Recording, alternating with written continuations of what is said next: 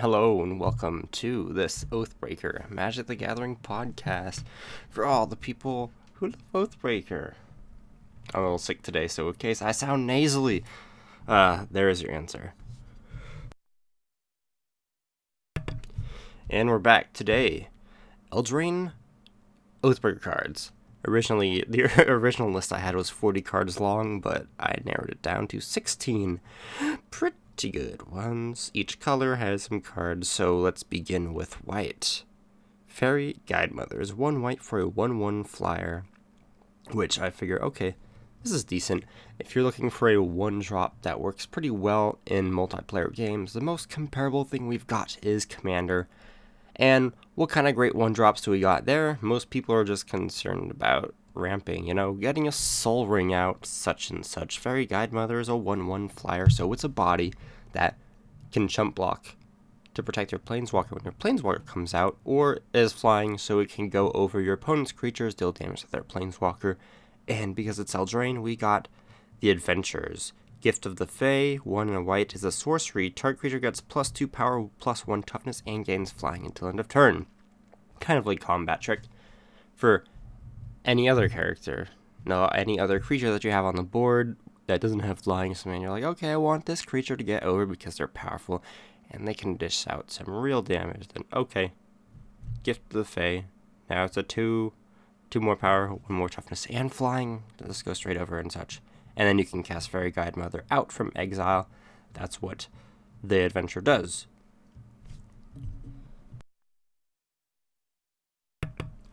Rally for the Throne is the other white card. 2 and a white for an instant. Create 2 1 power, 1 toughness white human creature tokens. It has an extra ability, Adamant. If at least 3 white mana was spent to cast a spell, you gain 1 life for each creature you control, which isn't necessarily so significant, but if you're running like Gideon and pretty much all your mana produces white, then that shouldn't be too hard to get that. You'd gain at least 2 life, and many more than that, where this wouldn't matter so much in other formats, because it ruins up the timing. But creating 2 1/1 white human creature tokens, chump blockers, and white Winnie, it goes for all the way, instant. And now on to the next one, Stolen by the Fae.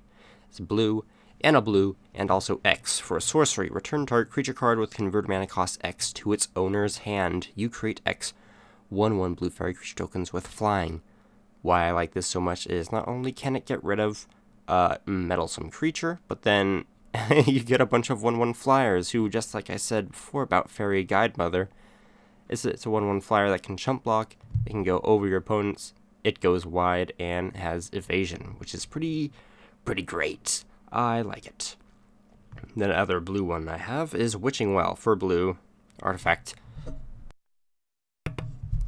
When Witching Well enters the battlefield, scry 2. So there's a turn 1 effect.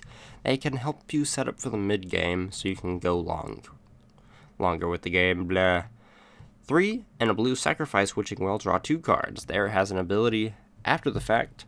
So not only is it, okay, here's your thing, you spent the mana, you did it, but you can do something with it later. Or if you're artifact deck, you can just leave it sitting on the board collecting dust if you like. But yeah, I prefer this much better than an ordinary draw spell. This lets you scry. Even if you did, that would be like pay 5 mana, scry 2, and then draw 2 cards.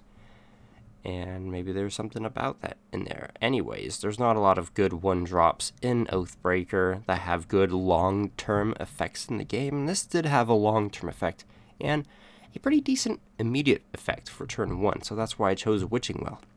And then here we go on to a black card, Clackbridge Troll. 3 black glat for a troll creature. It has 8 power and 8 toughness. It has trample and haste. So clearly too powerful.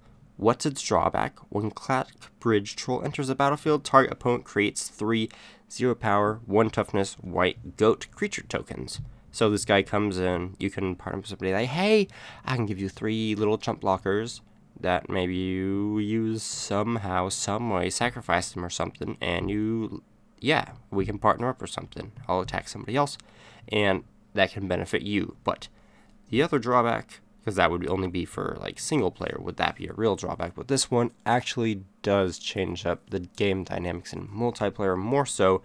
At the beginning of combat on your turn, any opponent may sacrifice a creature. If a player does, tap Black Bridge Troll, you gain 3 life and draw a card. At the very least, you can think of this kind of like pay 5 mana, gain 9 life, and draw 3 cards, which is pretty solid, but they're still sacrificing creatures, you're getting life and drawing cards off of that happening, and only for 5 mana. Trample and haste, which means you can do it immediately.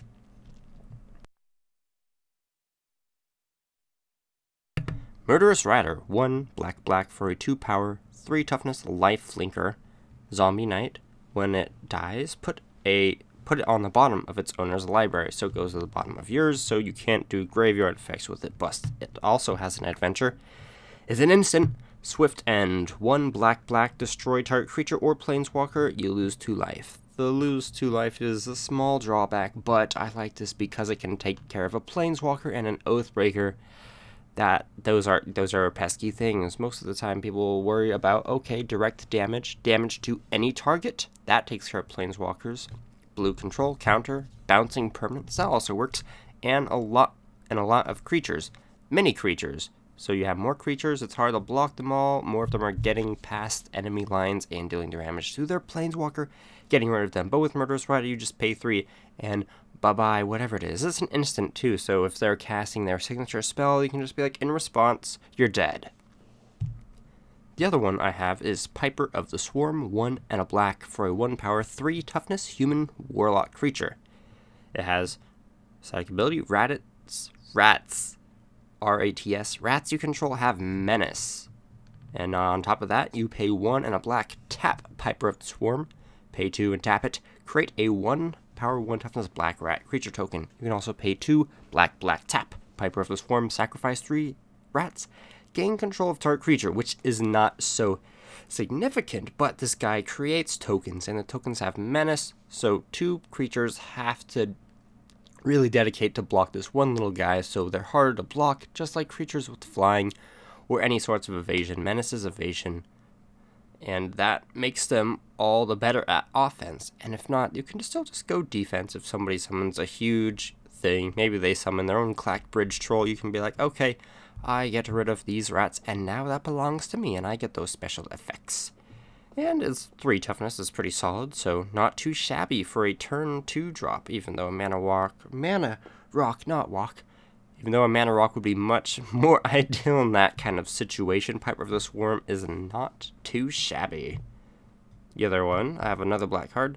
I don't know if this is Sire or Sir Conrad the Grim, 3 black for a legendary creature, human knight, 5 power, 4 toughness.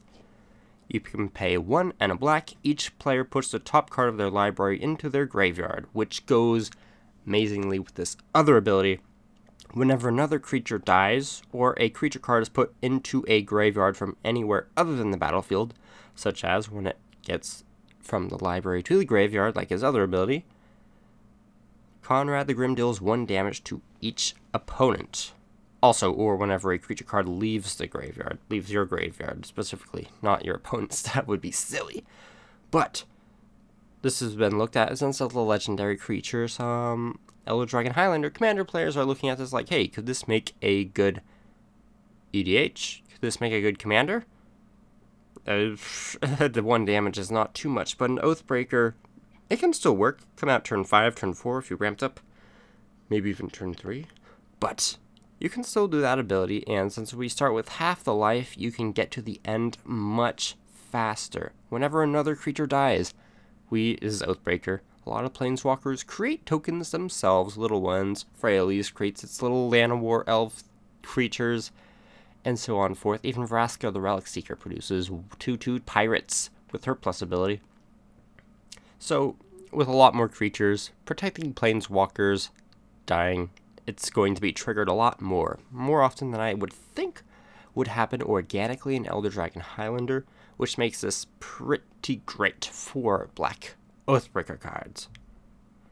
Barge In is a single red for an instant. Target attacking creature gets +2 powered, +2 toughness until end of turn. Then each attacking non-human creature gains trample until end of turn, which, okay, so 1 mana, +2/+2, that's a combat trick right there, just in case you did have a bunch of creatures swinging in, and your opponent's like, okay, I can't block all of them, so I'll let this guy go through and maybe this guy go through, you can be like, okay, barge in, deal extra damage, and then everything else gets trample. So if you did have some big guys, some big beasts, 3/3s and whatnot, then now they all have trample now. And that's pretty good for just 1 red mana. Instant, too. Pretty great. And Bone Crusher Giant, 2 and a red for a 4 power 3 toughness. Whenever Bone Crusher Giant becomes the target of a spell, it deals 2 damage to that spell's controller. Which, okay, if you have your Planeswalker and it deals something to destroy Bone Crusher Giant, nothing happens unless they cast a spell directly targeting Bone Crusher Giant, which they probably won't do, but in that case, it still has 4 power. And Stomp is this instant adventure it has tacked on, 1 and a red. Damage cannot be prevented this turn. Stomp deals 2 damage to any target. There you go, 2 damage straight to their Planeswalker. So be it. And Mad Ratter, 3 and a red for a 1 power 2 toughness goblin. I know the high convert mana cost for such a weak creature, but whenever you draw your second card each turn, create 2 1/1 black rat creature tokens. This is great because it's a multiplayer game. We're playing for the long game. It could be like 16 turns before the game ends, and yes, you want to stay gassed up. You'll have other cards, effects that allow you to draw more cards. Lots of Planeswalkers that people use as their Oathbreakers draw cards for them. So it's quite likely that you might be able to get this off almost every single turn, thus creating you lots of little tokens. That was great in that one dude, Piper of the Swarm. And that's why I think Mad Ratter might be pretty good if you can pay for the 4 mana for 1 power 2 toughness. That's a little bit more risky versus Piper of the Swarm, but this you don't have to sink any extra mana into it. All you have to do is let the Mad Ratter sit there and not get damaged. Let him collect dust. Gilded Goose. It's our first green card. 1 green for a 0 power 2 toughness bird with flying. And 0 power, it's not that impressive, but it's still good for a turn 1 drop. When it enters the battlefield, create a food token. You can tap Gilded Goose. Gilded Goose. Sacrifice a food, add 1 mana of any color, which is like Birds of Paradise, which is one of the best 1-drops you can have. Period. And you can also pay 1 and a green, tap Gilded Goose, create a food token. Also, those food tokens you can pay 2, tap the food, sacrifice it, and gain 3 life, which could be pretty good in Oathbreaker if you're playing the long game. You get 3 life each time, racking up the life points. That'd be pretty good for longevity, but thus it is still kind of like a discount Birds of Paradise, which makes it excellent, and I would definitely recommend it for anybody in green.